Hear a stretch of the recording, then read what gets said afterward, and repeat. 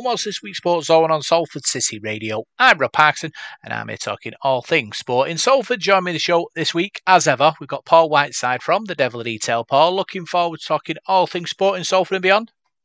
Yeah, certainly am, Rob. Yeah, we've got plenty going on, haven't we, with the football season returning and what have you. So, going to be an action-packed show, no doubt. Yeah, so we'll start with the football and Manchester City. They started their Premier League campaign away at Burnley on Friday night and won 3-0. Great result for Pep Guardiola's men.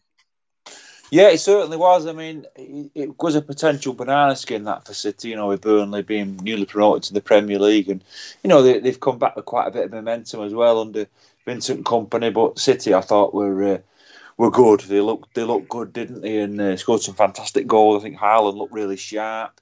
The finishing was great, and it was the best possible start for City, really. And Burnley looked at a handful at times. They looked at a decent side for me. Played some good football, and I think they'll be okay this season. But City have just showed that they're a good side, and I think if anybody wants to win that league this season, they're probably going to finish above City because they do look like they mean business. Yeah. Obviously, Manchester City, the pace setters in the Premier League after last year's treble, it was sort of imperative they did start well in the Premier League. They've got a couple of fixtures to come up this weekend with the Super Cup, so this early in the season, games coming thick and fast. Pep Guardiola's men need to manage the players' time on the field.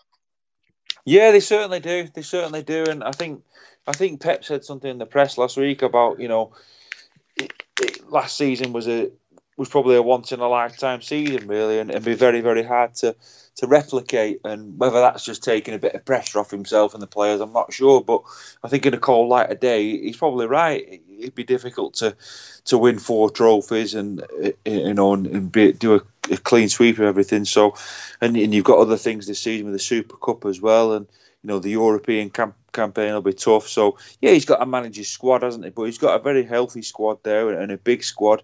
And they've got talent throughout there, haven't they? So, teams are going to be gunning for him this season. But, City are going to be up there. There's no doubt about that. And they look very, very impressive. And, Haaland, his goals were fantastic finishes, weren't they? And I think he prides himself as well, Haaland. He looked really annoyed at half time. I saw his little chat with Pep at half time, and it just shows you that the pair of them are perfectionists, really, aren't they? They're winning comfortably at Burnley, but they still want more, don't they? Is that a good sign, though? Obviously, with your coach and your star centre forward, it seemed like at each other's throats about sort of something that's happened. Obviously, everyone's a winner, aren't they, in that team? They want the best, but does that send the right message out to fellow players and even the people watching that all is well?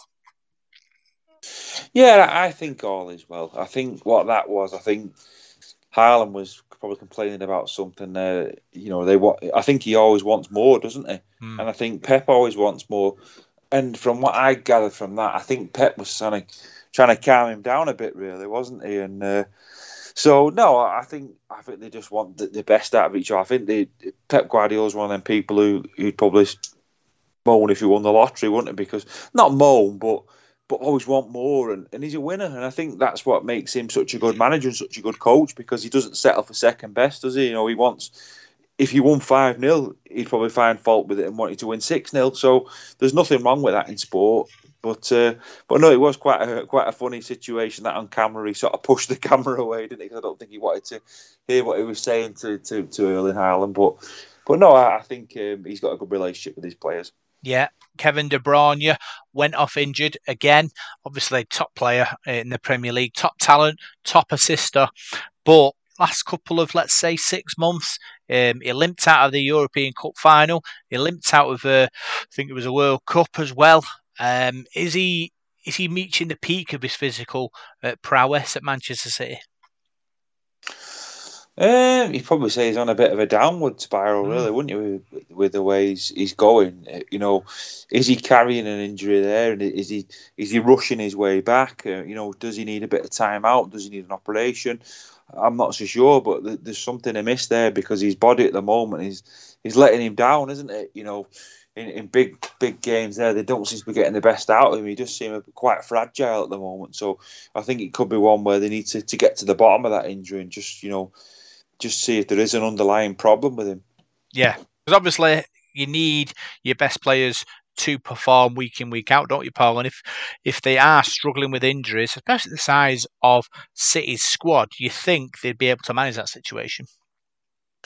Yeah, definitely. De Bruyne is a quality player, isn't he? One of the best players in the world in his position. But so you'd want him in your team, wouldn't you? But if he's not 100% and he's not right, City have got players there who can step in, haven't they? They've got a really good squad. So, it'd be a concern for Pep with someone like De Bruyne out. But I think he's got more than enough to cover positions and things. But, sometimes it's better to have a bit of time out and get somebody right rather than, keep trying them and bringing them off again, and that could make injuries worse sometimes. So there's obviously a problem with De Bruyne, because you've just mentioned the last few games he's been in there, in big tournaments as well. There's been an underlying problem where he's come off and he's not looked right at all, has he not looked himself? So yeah, I think Pep needs to manage that situation. Yeah. Let's look at the rest of the Premier League. Arsenal started their Premier League season at home with a victory against Nottingham Forest. Daniel Arteta's men starting that Premier League roller coaster again after last season's sort of dip in form towards the back end, cost them the title.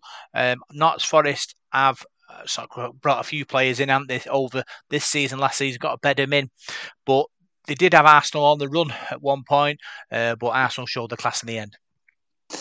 Yeah, but if you look at the game, probably not as impressive as City's win, was it? But no, a good start. It's good to get a win on the first game of the season. But Nottingham Forest, struggled at times last year, but I think they've had quite a big turnover of players this time, haven't they? And they're expected to do a little bit better. So from what I saw of that game, they looked a better side, really, and like they could make a mark on this season, maybe not, in the top half of the table, but be a bit more clear of that relegation zone. But Arsenal I think they'll be pleased to get 3 points, won't they, on the start of the season? Yeah, Bayo Saka on the score sheet as well.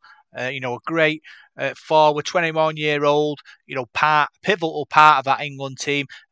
Hopefully, he will continue to find form with the tough fixtures for England and Arsenal coming up. Yeah, well, you need players like that in your team, don't you? And it's going to be a long season for Arsenal, but you'd probably say that they're one of the teams that are fancied to challenge Manchester City for that title, along with one or two others. But it is a long, hard season. But they've got some good talent in the Arsenal team, there's no doubt about that. For them, it's consistency, isn't it, really? And, getting the results week in, week out.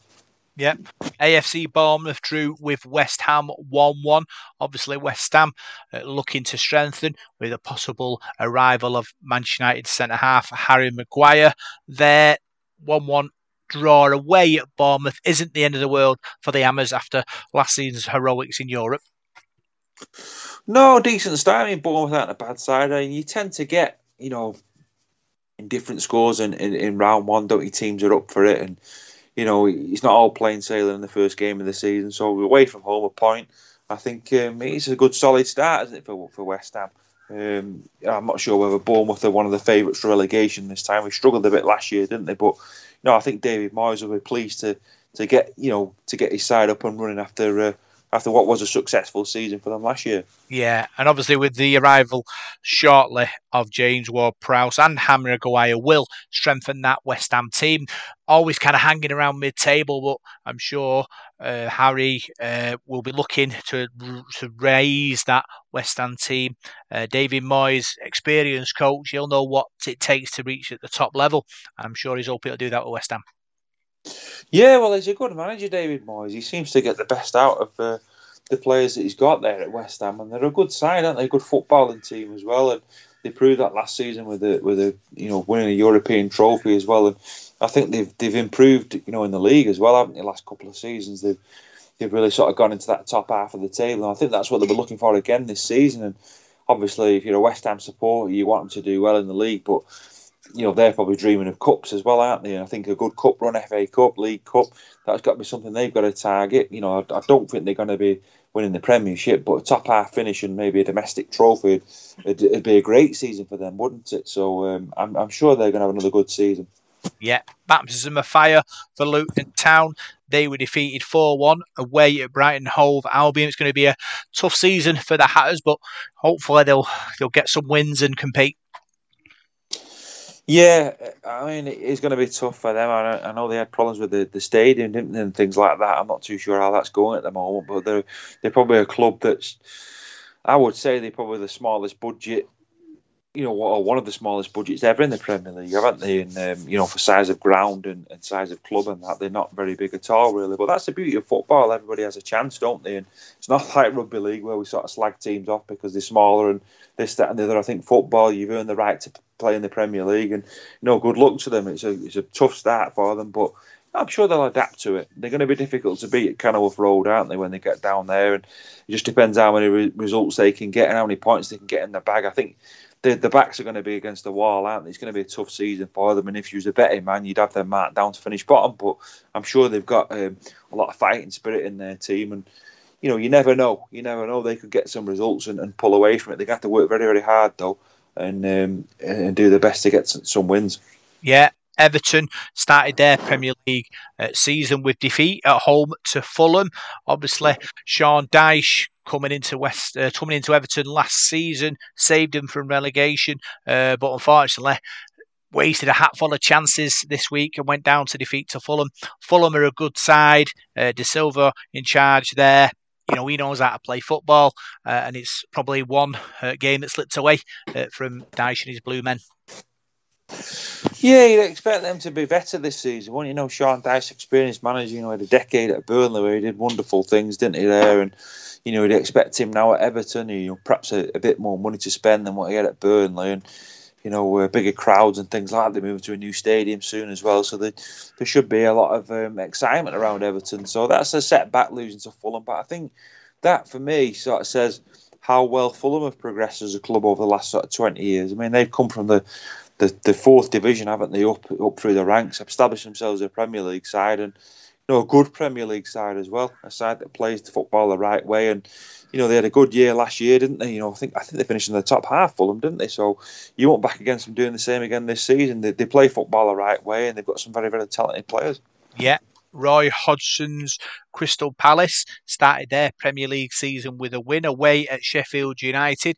Wilfried Zaha has departed Crystal Palace in the summer, one of their main players.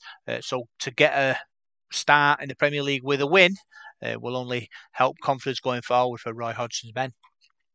Yeah, tough game as well. Got to Bramall Lane against Sheffield United. They've just come up to the Premier League, probably had 30,000 Yorkshiremen behind them there and expected to beat Palace, really. You would have thought. It wasn't the hardest sort of game, was it? That's a game you'd expect to get a result from. But, Palace are a good side on Roy Hodgson. They did well last season when Roy came back. And that's a good 3 points on the road against a newly promoted side with all the, all that behind them and all that emotion behind them. To go there and take the sting out of it and get a result is a good start for Palace.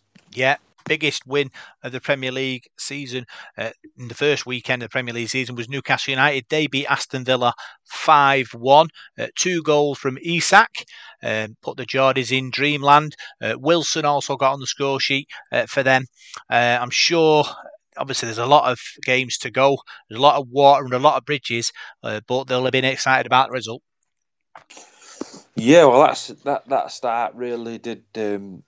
make people sit up and have a look at Newcastle, because Aston Villa are no mugs. They're a decent team and had a good year last year. But Newcastle, I saw a bit of that game on Saturday evening and they impressed me. They impressed me with the whole package, really. The crowd, the stadium, the brand of football, the atmosphere.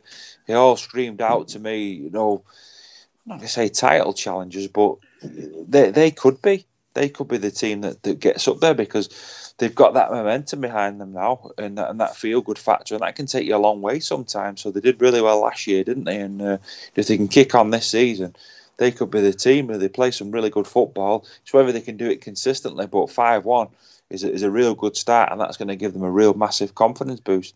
Yeah, obviously Aston Villa have invested heavily in the off-season. Tyrone Mings went off with a knee injury, one of their main players, which is going to sort of disrupt them. But I don't think you can look at that particular game and be particularly worried. I think there's enough in that Aston Villa team to make them compete for a Europa place, let's say. Yeah, I think they've got a decent team. Like you said, they've recruited really well there. But I think you've got to give Newcastle a lot of credit. They're a good team, and they're a team that's probably underachieved for a long time, really, now, haven't they? And there's got to be excitement up there on Tyneside. But I think Aston Villa will be okay. There's plenty of results they can get this season. So I think they'll be all right. I think they'll be mid-table again. Yep. Tottenham Hotspur started their Premier League season without Harry Kane. He was transferred to Bayern Munich, which we'll come on to shortly. They started their season with a 2-2 draw away at Brentford. Obviously, Brentford is a tough place to go. And Man United went there early last season and demolished 4-0 in a proper nightmarish game for David De Gea and Harry Maguire. So, all in all, 2-2 away at Brentford is probably a good result for the new Tottenham Hotspur coach. Yeah, and especially losing Harry Kane, the day before, I think it was like sort of Friday night, Saturday morning, he departed to Bayern Munich, which is a strange situation, really, when you're selling a player on the eve of the season. It was a strange time for him to depart, but no, Brentford, another tough side, another London derby, and that, like I said, there's a lot of teams in around that sort of area now, isn't there? Fulham, Brentford, they're good sides, aren't they? So they're not the sort of rubbing rags that they used to be. I know I can remember Brentford when they were in, the lower leagues, the third, fourth division, but now they're a decent Premier League side, aren't they? Who play football the right way, and they're not easy beats at all. They're no pushovers. Crystal Palace are another one we've just mentioned. So, Tottenham and Arsenal are not the top dogs in London anymore. Tottenham, Arsenal, Chelsea, are they really? So you've got these other clubs that are challenging now, like Fulham as well. So yeah, it's going to be interesting this season. Yeah, no Ivan Toney for Brentford because obviously he got banned for 8 months for breaking Football Association betting rules. But Mbembo and Wissa stepped in his place and caused Spurs danger all afternoon. And I suppose he's going to be a big gap to fill. But these two lads seem to be able to link up well, which is only going to be good for Brentford. Yeah, that's right. I mean, I don't really know a lot about the Toney situation. I know I read it in the papers and what it just seemed a very strange one to me. But yeah, he's a good player, isn't he? He scores plenty of goals, and you need somebody to replace him now. And the two lads you've mentioned there, they look like they've got the skills to do that. So, Brentford could be another side that do well this season. I mean, I'm sure they're aiming high. I'm sure all these sides are aiming high, and obviously there's going to be 3 teams that finish down at the bottom of the table, but it's going to be very interesting to see how it all pans out, because I think you've got some teams in that Premiership that are, you could throw a blanket over them, really. They're all pretty much a similar ability, aren't they? So it's very, very hard to predict, especially this early in the season. So I think there'll be a lot of twists and turns as the season goes on.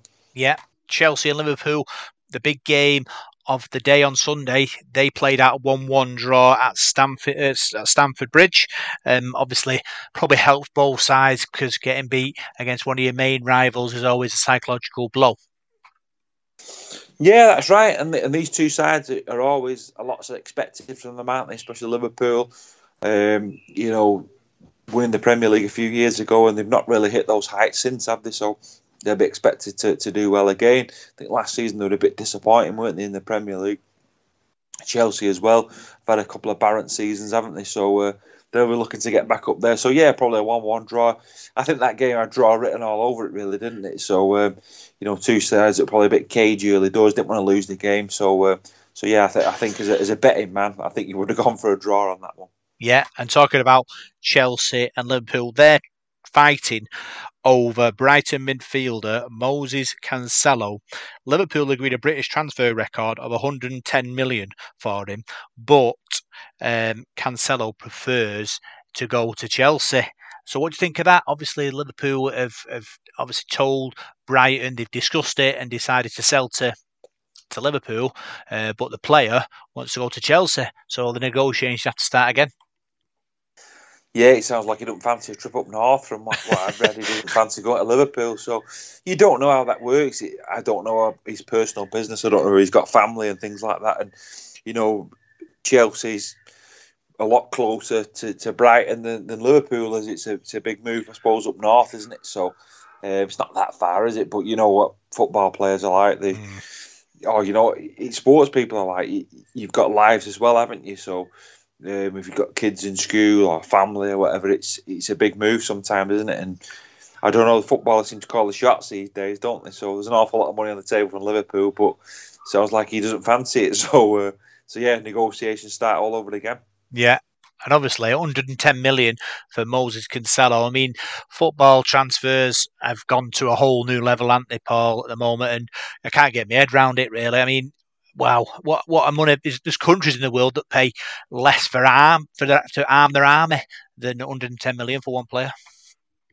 I've said it before. We've still got people living on the streets in this country, yeah. and yet people are going for 100 odd million at football. So, and people are living in poverty and things like that. So it baffles you sometimes, isn't it? The money that's in sport, and not just sport, but sort of entertainment and films and television and things like that. What people get paid, it's unbelievable, isn't it? But people like us, we've got no say in that, really, have we? We just sort of report on it, don't we? But it does seem an awful lot of money sometimes.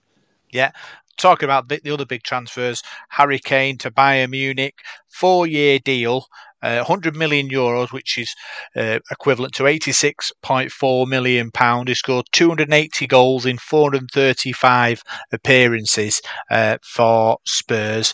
Tottenham, like I said, we drawing in the first game of the season. Good move for him or not? And what do Spurs do now? Well, how long have they got left before the transfer window closes? End of the month. They've got the end of the month. Well, it's difficult because what you don't want to do now is panic buy, dear, and just buy somebody for the sake of buying them. Who's going to be available now? I mean, the Harry Kane situation, I thought Harry Kane, an obvious move for him would have been probably to Manchester United or Manchester City. I think they were talking about him at one stage, but I thought Manchester United was the direct route for him where he would have gone.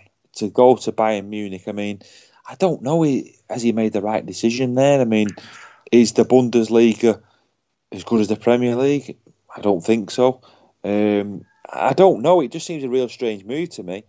I think somebody like Harry Kane going to Manchester United, he could be the spark that a club like United need, to progress them and to take them on to winning trophies again. But he's decided to go that way, and I don't know. It just seemed a real strange transfer, and it just seemed strange the way it was done the night before the season started as well. So you sold your best striker and left yourself a bit of a hole in your team. So Spurs have got to be very, very careful now about how they recruit, and their supporters are going to be, hanging on every word that the chairman says now, because they'll want somebody in to replace him. And is there going to be anybody available? Yeah, going to be fascinating to see. Obviously, Man United are on the verge of selling Fred to Fenerbahce. Fred's had a lot of criticisms through his years at Manchester United, but you've got to respect him for what he is, an international Brazilian midfielder.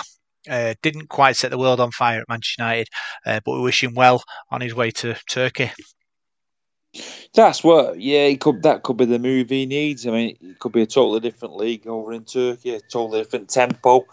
It might suit him better as a player. It probably suit Manchester United, him going, you get a transfer fee for him and things like that. Sports is a business, isn't it? So they might be able to use that money to bring somebody else in. I know we've just mentioned there Harry Maguire's supposedly going. Is he not been in the squad for this weekend, Harry Maguire? Or is he definitely going? Because I thought he was in the squad. Strong rumour that he's off.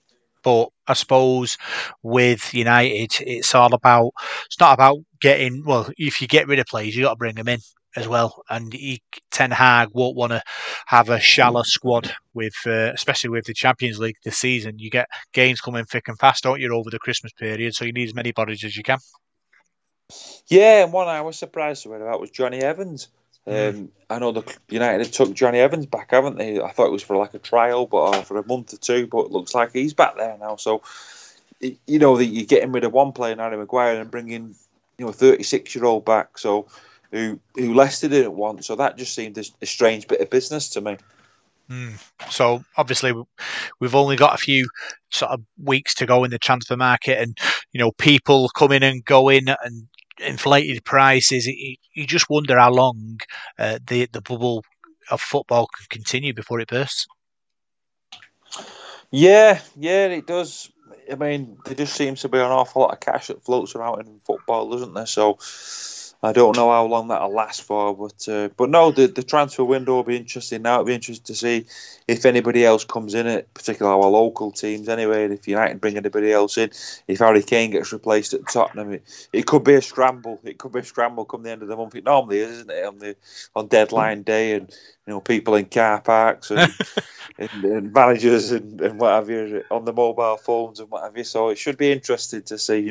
Players getting spotted at airports and all sorts of rumours tend to fly around, don't they? And Travelling's waiting for the nod to go and do the fitness trial to make sure they get the contract signed. So much goes on in the world of transfers in football.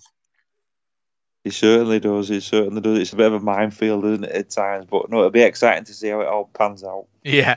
Let's move on to Ladies World Cup. England were in action. They beat Colombia 2-1 to set up a semi-final against Australia on Wednesday. It was a good game. Obviously, Colombia, typical South American team, rough, kicked England's ladies all over the field. But England rose above it and won the game 2-1. Yeah, a good win. I caught a bit of the game the other day, the quarter-final game, and that was a tough game, wasn't it? Going to extra time. So yeah, this was another tough one, and they got through it. So Australia now will be another massive test. But this tournament seems like it's gone on for ages. I remember when it first started, and how long does it go? Is it like a month or tournament? Yeah, it does seem like it's been going on for a long time now, but no, it's been exciting. It's been good to see, and the Australia game is going to be another excellent match, I would have thought, and they're going to be a tough team to beat, aren't they?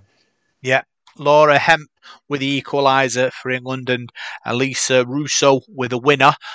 England have been in 3 World Cup semi-finals. This will be the third one against Australia. They lost in 2019 in the USA and 2015 in Japan. So hopefully, third time lucky for the ladies. Yeah, but they've made a lot of progress, haven't they, since then? Winning the Euros, and there's a lot of confidence in that team as well now, isn't they? Seem to be riding a bit of a crest of a wave. So it's going to be a tough game. There's no doubt about that against Australia. You play Australia any sort of sport, the winners aren't. It's a winning mentality. But yeah, like you said, third time lucky. Let's hope so. Anyway, let's hope they get the better and get to that final, and then it's anybody's game then. But this semi-final looks a real tough game on paper. Yeah, going to be super exciting. Talking about our local football, Salford City were in action and drew 1-1 at home to Crawley.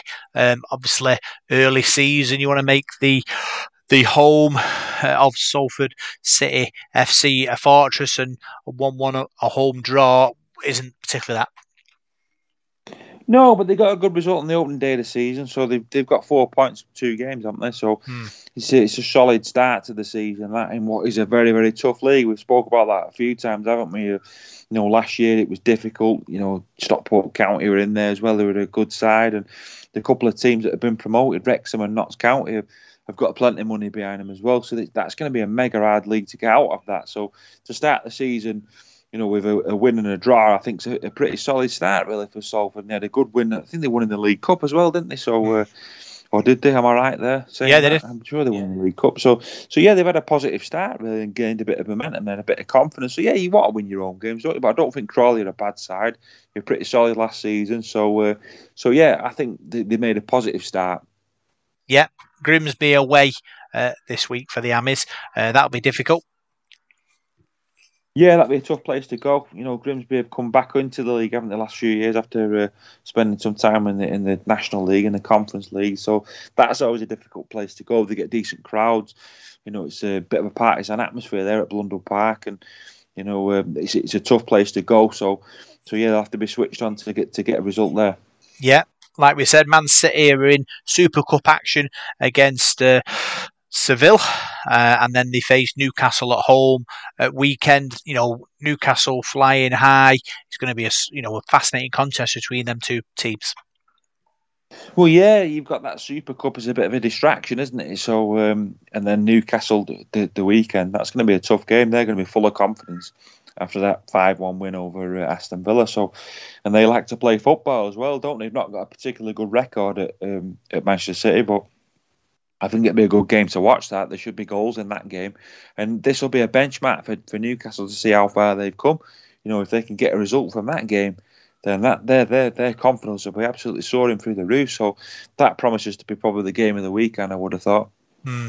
Manchester United played Wolverhampton Wanderers on Monday, but we record this on Sunday, so we don't know the result of that one. But they do play Spurs the following weekend. Obviously, Spurs are a top team, new coach. They want to make an impression there. They will. It's a test for Manchester United. That, like I said, we don't know how they've gone on against Wolves, so let's hope they've won that game. And Spurs is another tough test, but they need to get some results at the start of the season. Made some decent signings, and United have, there's a bit of expectation there now this season to be up there challenging. So a good start is imperative, really. Yeah, so let's move on to the boxing now, Paul. And Anthony Joshua, he was in action this weekend and won against Rob Helenius. Talk us through it. Yeah, well, Helenius had fought the week before. He came in as a late replacement for Dylan White, who had problems with a drugs test. I mean, I'm not really going into detail because I'm not too sure what happened, but he's failed something and had to pull out the fight, so that got cancelled. So Helenius came in at a week's notice, and as I said, he fought last weekend, so he must be a pretty durable character to come in. 39-year-old from Finland, so he came in and gave a good account of himself in the early rounds. I mean, he established his jab and sort of jabbed Joshua's head off at times, but Anthony Joshua stepped on the gas, as the fight moved into the second half of the fight, and dropped him with the cracking punch. So it was lights out really, and that was the end of Helenius. So the crowd sort of booed Anthony Joshua, and I think he was a bit miffed at the end of the fight. But I think it's a bit unfair, really. I mean, he beat his opponent and beat him well. So there's big things now for Joshua. You look at him now; he's 33-year-old. He needs to get into these big fights now, really. And all right, I think he's a bit hard done to there, losing Dylan White as an opponent so late on, and then to have to focus on another opponent who had nothing to lose, really. So credit Helenius. He came at a week's notice after fighting last week. I think. He deserves a lot of credit for that. But Anthony Joshua got the win, which is the most important thing for him. And now it's been very, very interesting to see his next opponent. First knockout for Anthony Joshua since December 2020. Is that strange for a boxer? Is Anthony Joshua not a knockout merchant? Well, yeah, he was. And he seems to change his style. He's probably not fought much since then, to be honest with you. But he had a couple of defeats as well, hasn't he? So yeah, I think he had to get back to that raw power, didn't he? You look at the signs of him; he's a big man, a big imposing man. And I think that's the way he needs to fight. He needs to come out and really sort of pour it on his opponents, and that's the way he wants to fight. And you're looking at the fights that are lined up for him now. You've got Deontay Wilder, which would be a very, very tough test. These guys are that big. Whoever lands first is going to cause the other one an awful lot of problems. So that could be a fight that we see next, hopefully. You've got the Tyson Fury one that if it ever happens, the Usyk fight, if that ever happens. So there's some massive fights out there for Joshua, but he's heavyweight boxing. These fights don't always tend to happen. There's always some sort of politics that stand in the way, isn't there? But hopefully we'll get to see them. I think Tyson Fury is another guy that just seems to be wandering about at the moment and calling everybody out, but not getting anything made. So I think it frustrates the boxing public, really. But Anthony Joshua, I think he's still got fights left in him. A lot of people wrote him off, but he's a big man, big powerful man, and if he clocks you, you're going to sleep, aren't you? So I think he deserves a bit more respect than what people give him sometimes. But you've got to earn that respect, haven't you? I know he's said a few things recently, and people haven't agreed with. But I think if he lets his boxing do the talking, he'll be okay. Which one would you like to see? I think the Deontay Wilder fight's got a lot in it, but as a boxing purist, I'd like to see him fight Tyson Fury. I think you've got two. Everybody loves a domestic dust-up, don't they? You've got two British men. It captures the public's imagination. You'll have people who in the British public who follow Joshua and people who follow Fury, and you've got all that people talking about that, the different styles and how that would go. I think that'd be a great fight. You have that at Wembley or a big massive stadium somewhere in the country. People love to see that, don't they? We want to see big sporting occasions, big sporting events in Great Britain. I think that'd be the one for me, really. Deontay Wilder one, yeah. I mean, Deontay Wilder's a good fighter, but would he come over to Britain and fight Joshua? Would he want it over there in America? I think for me, the Fury one is it's the one that gets everybody talking, not just the boxing supporters, just the general public who are not really into boxing. They'll watch that, won't they? Yeah. It's one of those fights that everybody stays up for and everybody talks about. So I love stuff like that. So let's hope we see that one. But I doubt we will. But let's hope we do.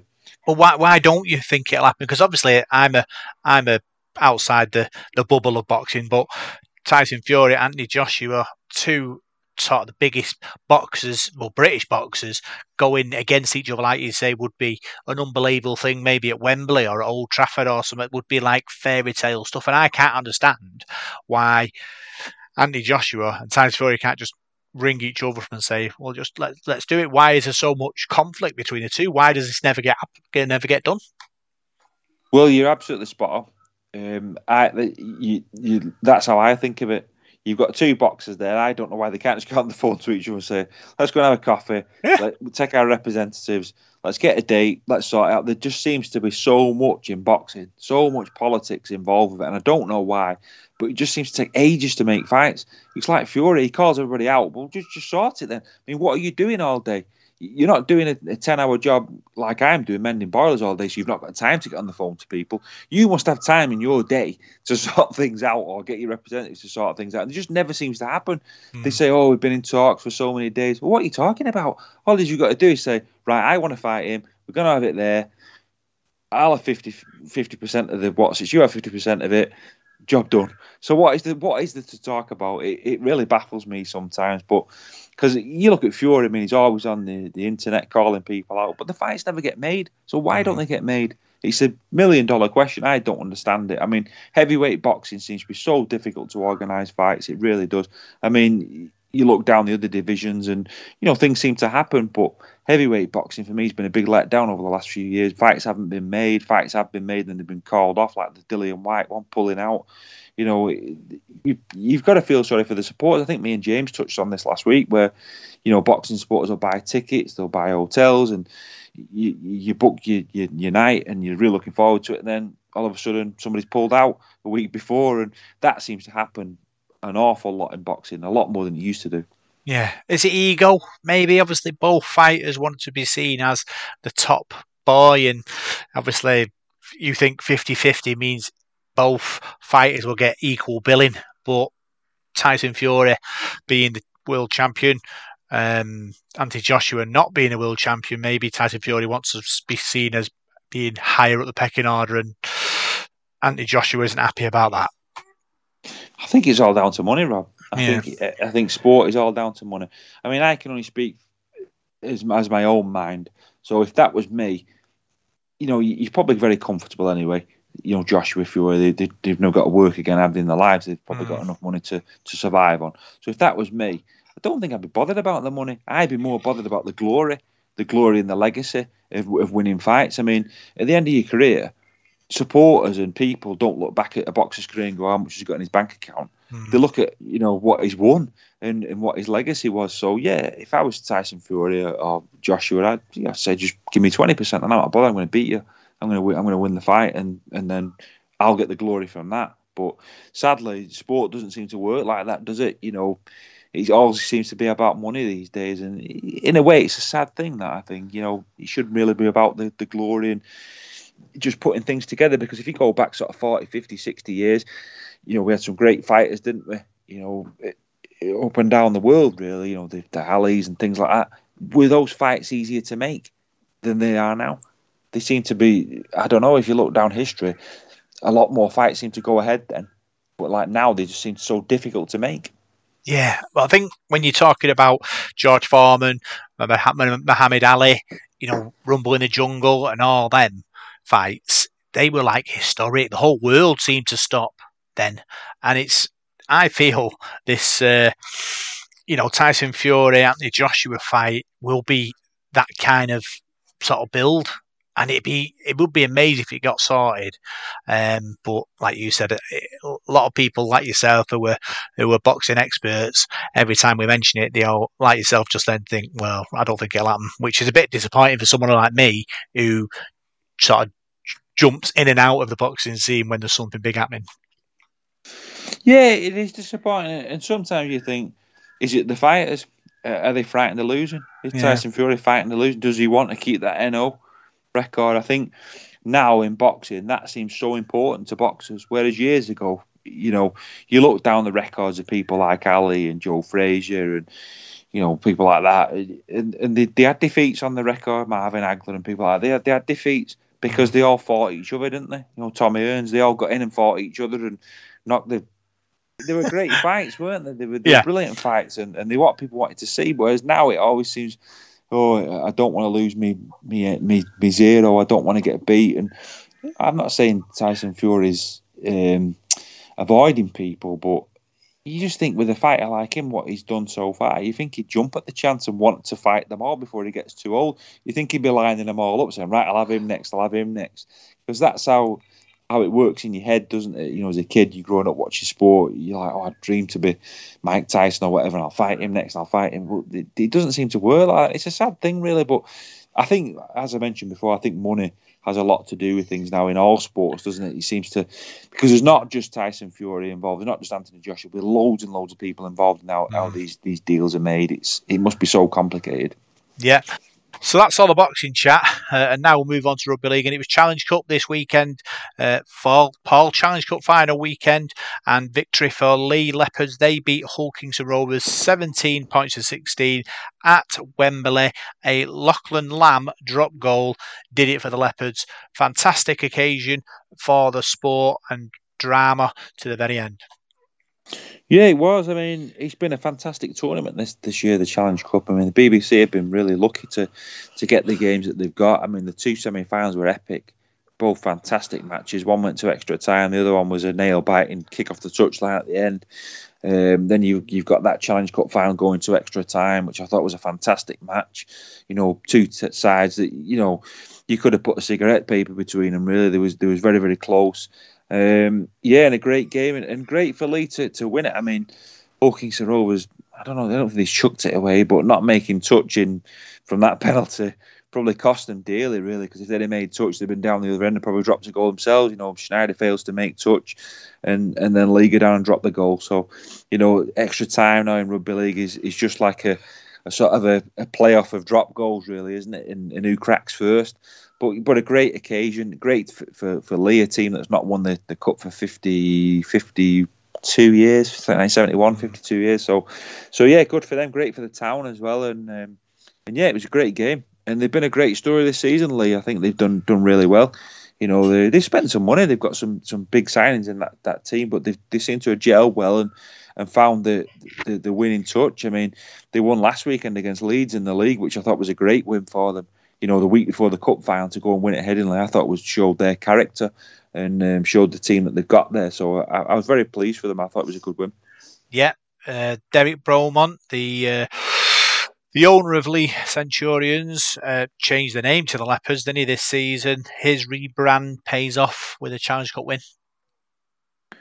Yeah. A lot of people sort of scoffed at the idea. I remember Salford played them first game of the season. And, there's a lot of Lee supporters I spoke to that night who were a bit unsure about the rebranding, and the traditionalists didn't seem to like it. But I enjoyed the atmosphere when we played them, and then we played them again at Easter, and they've really built something special there at the Lee Sports Village. They've got the town behind them now, and they're challenging in the Super League as well. They're at the top of the table, doing really well, and got a great chance of making the playoffs and making the mark on that as well. So they've had a great year.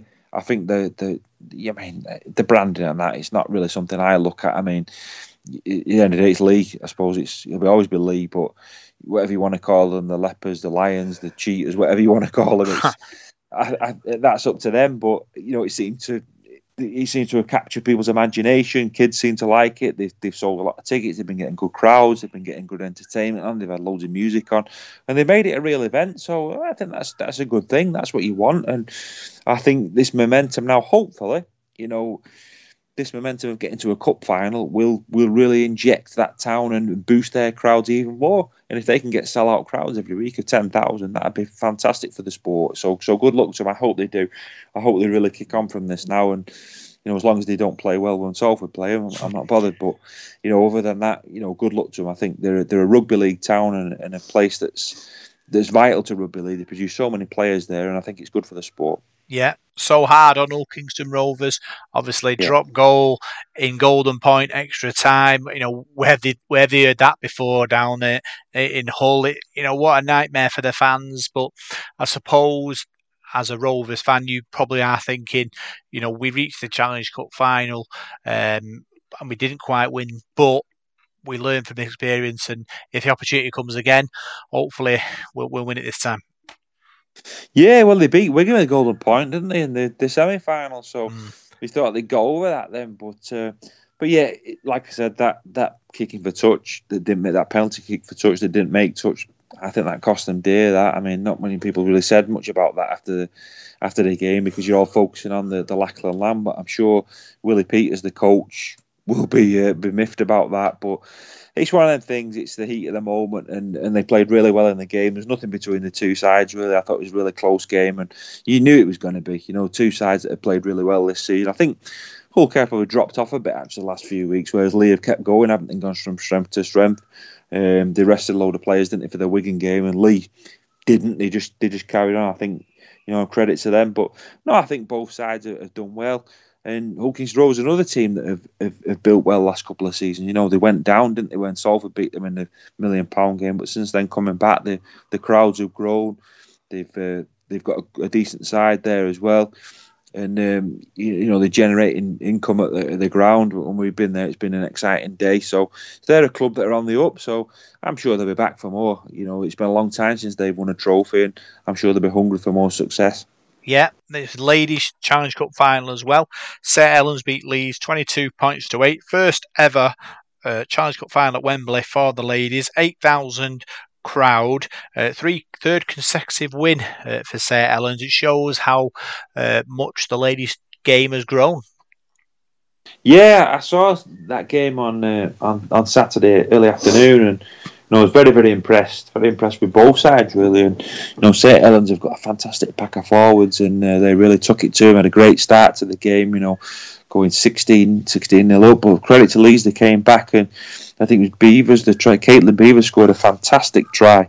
Just going through, picked the ball up near her own post and showed great pace, and that got Leeds back in the game. But Saints just had too much really in the end. But it was a good game, really good standard, and very exciting to watch as well. But credit St Helens, they seem to be the team to beat in Ladies Rugby League at the moment.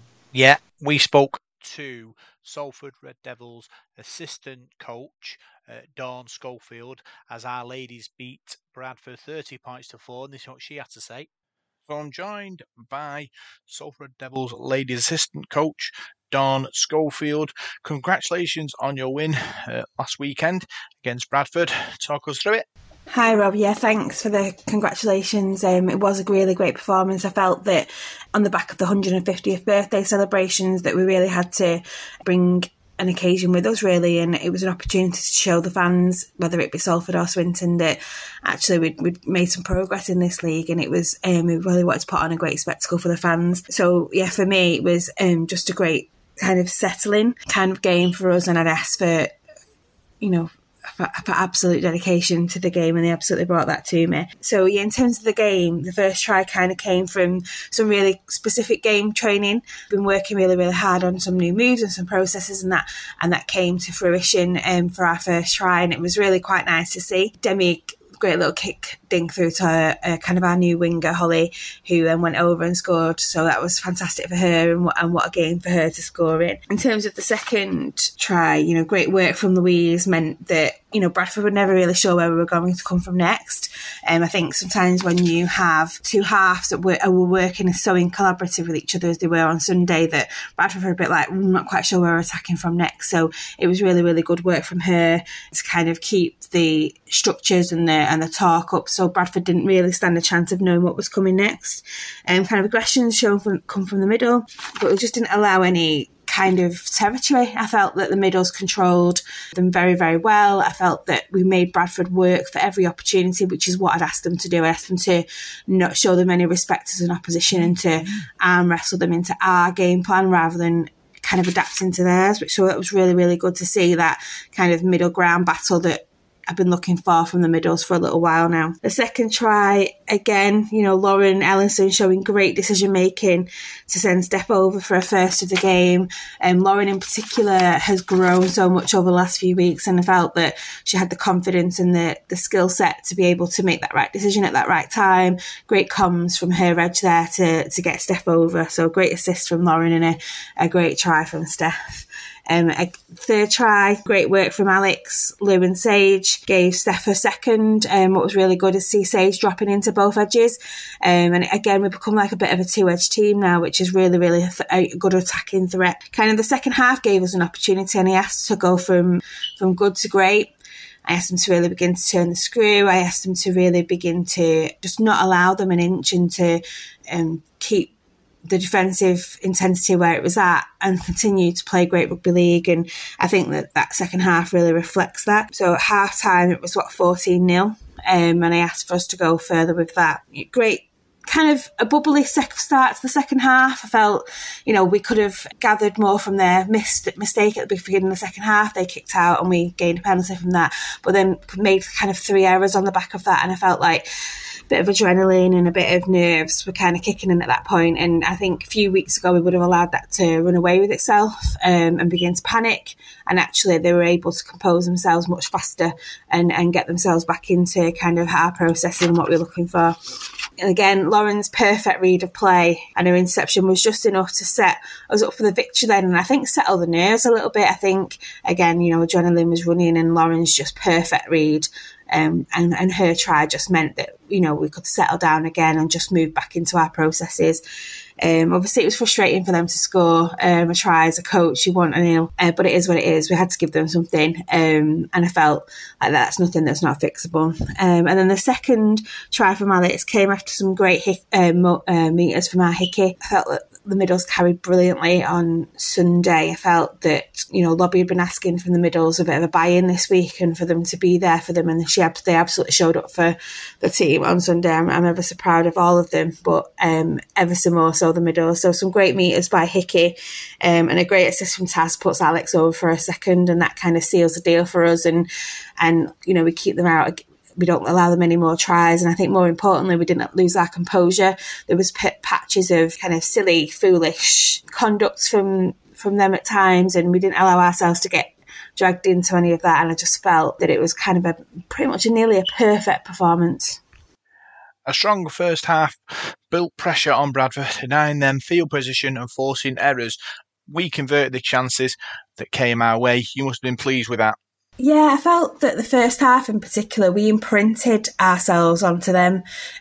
I've talked a lot in pre-match games and kind of the video work that we do and in training leading up to games about strategy and tactics, and actually to win the mind battle of who's going to imprint their game plan onto the opposition before they do, and kind of taking that control of the game rather than reacting to what's being thrown at us. So I felt that that's exactly what we did against Bradford in that first half in particular.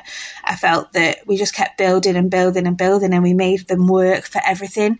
We didn't allow them any respect as an opposition. We just kept defeating them and winning every moment. So we've talked about winning every ruck. We've talked about defensive intensity. We've talked about winning the floor. We've talked about being dominant in every tackle. And that really came through in that game, that they just didn't allow them to play. They've got a really good halfback that just could not get her way through the markers at times because there's a little bit of intensity around, actually, we're not going to allow you to come to us and to play. I think the game last time, we showed them a little bit too much respect. And I felt this time we took control of that game from the outset, which was really, really good to see. Yeah. And then kind of forcing the errors on them by being so intense meant that we had more possession. We worked really hard to increase our completion, so it was kind of a bit of a twofold. We'd increased our completion when we had ball in hand and encouraged them to make mistakes when they had ball in hand, so therefore we were able to create more opportunities, and it just became like a spiral for Bradford that they seemed to struggle to get out of. Bradford came back into it a little bit in the second half, but our defensive effort was fantastic, only limiting them to 4 points. You must have been pleased with that. Yeah, them scoring 4 points was frustrating for me as a coach, as I would have loved a nil score there. But we've asked them a lot for in defence in training over the last few weeks. We have focused a lot on being intense defensively and kind of being a bit more tactical and strategic about what that looks like, and really working hard with the players to take utter control of every single aspect of that collision from the point that they make contact. And I think you actually saw that. You saw better ruck control, you saw better work from markers, you saw better line defence. And yeah, although them scoring was frustrating, it is what it is, and it gives us something to work towards. And that was Dawn Schofield talking about Salford Red Devils' latest victory. It's been a real fairy tale going from promotion to Super League, and now they're making waves in Super League 2. Yeah, that's right. They are doing. Yeah, we had a good couple of results last few weeks, and there's still an awful lot of games to go this season, an awful lot of rugby league to be played. So I think they can still do a lot more this season, do a lot more damage this season. So yeah, I think the victories in the last couple of weeks have really given the ladies a lot of confidence. You know, after a bit of a struggling run, but they've come through that and showed a lot of character coming through that. So at the back end of the season now they can really shine. Yeah. Paul Rowley's men are in action this Friday. They travel to Huddersfield off a run of defeats. Paul Rowley's men really need to find a way to win to get back in that chase for a playoff place. Yeah, they do. Well, Huddersfield were beaten at St Helens on Sunday, so they played the extra game in hand, didn't they, against St Helens. So Saints have climbed right back into the top three now, haven't they? But Huddersfield stay behind Salford. I think they're 2 points behind. I think they've got 18 points. So this is a massive game now for both clubs. So Salford to lose this, Huddersfield start creeping above us then, don't we? And we drop down even further. So we need to buck that trend of defeats, really. And if we're to make the top six, this is a massive game for us to win. I think defeat here, it starts pulling us down the table, doesn't it? So it's a very, very pivotal game on Friday night at Huddersfield. It should be a tough game. It'll be an exciting one as well because, like I said, it's like a playoff for the playoffs at the moment. All these games playing teams around us. It's going to be tough. Yeah. So big thanks for joining us on the Sportszone on Salford City Radio, and we'll see you soon for more Salford Sporting Chat on your Salford City Radio.